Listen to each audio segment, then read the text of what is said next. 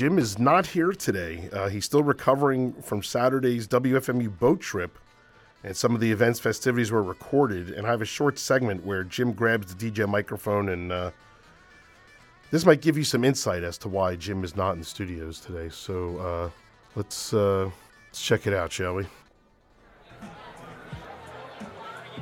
1, 2, 1, 2. Can I have your attention, please? What?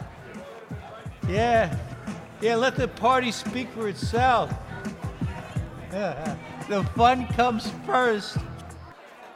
Who turned out the lights? Yeah, all right. I'll take that.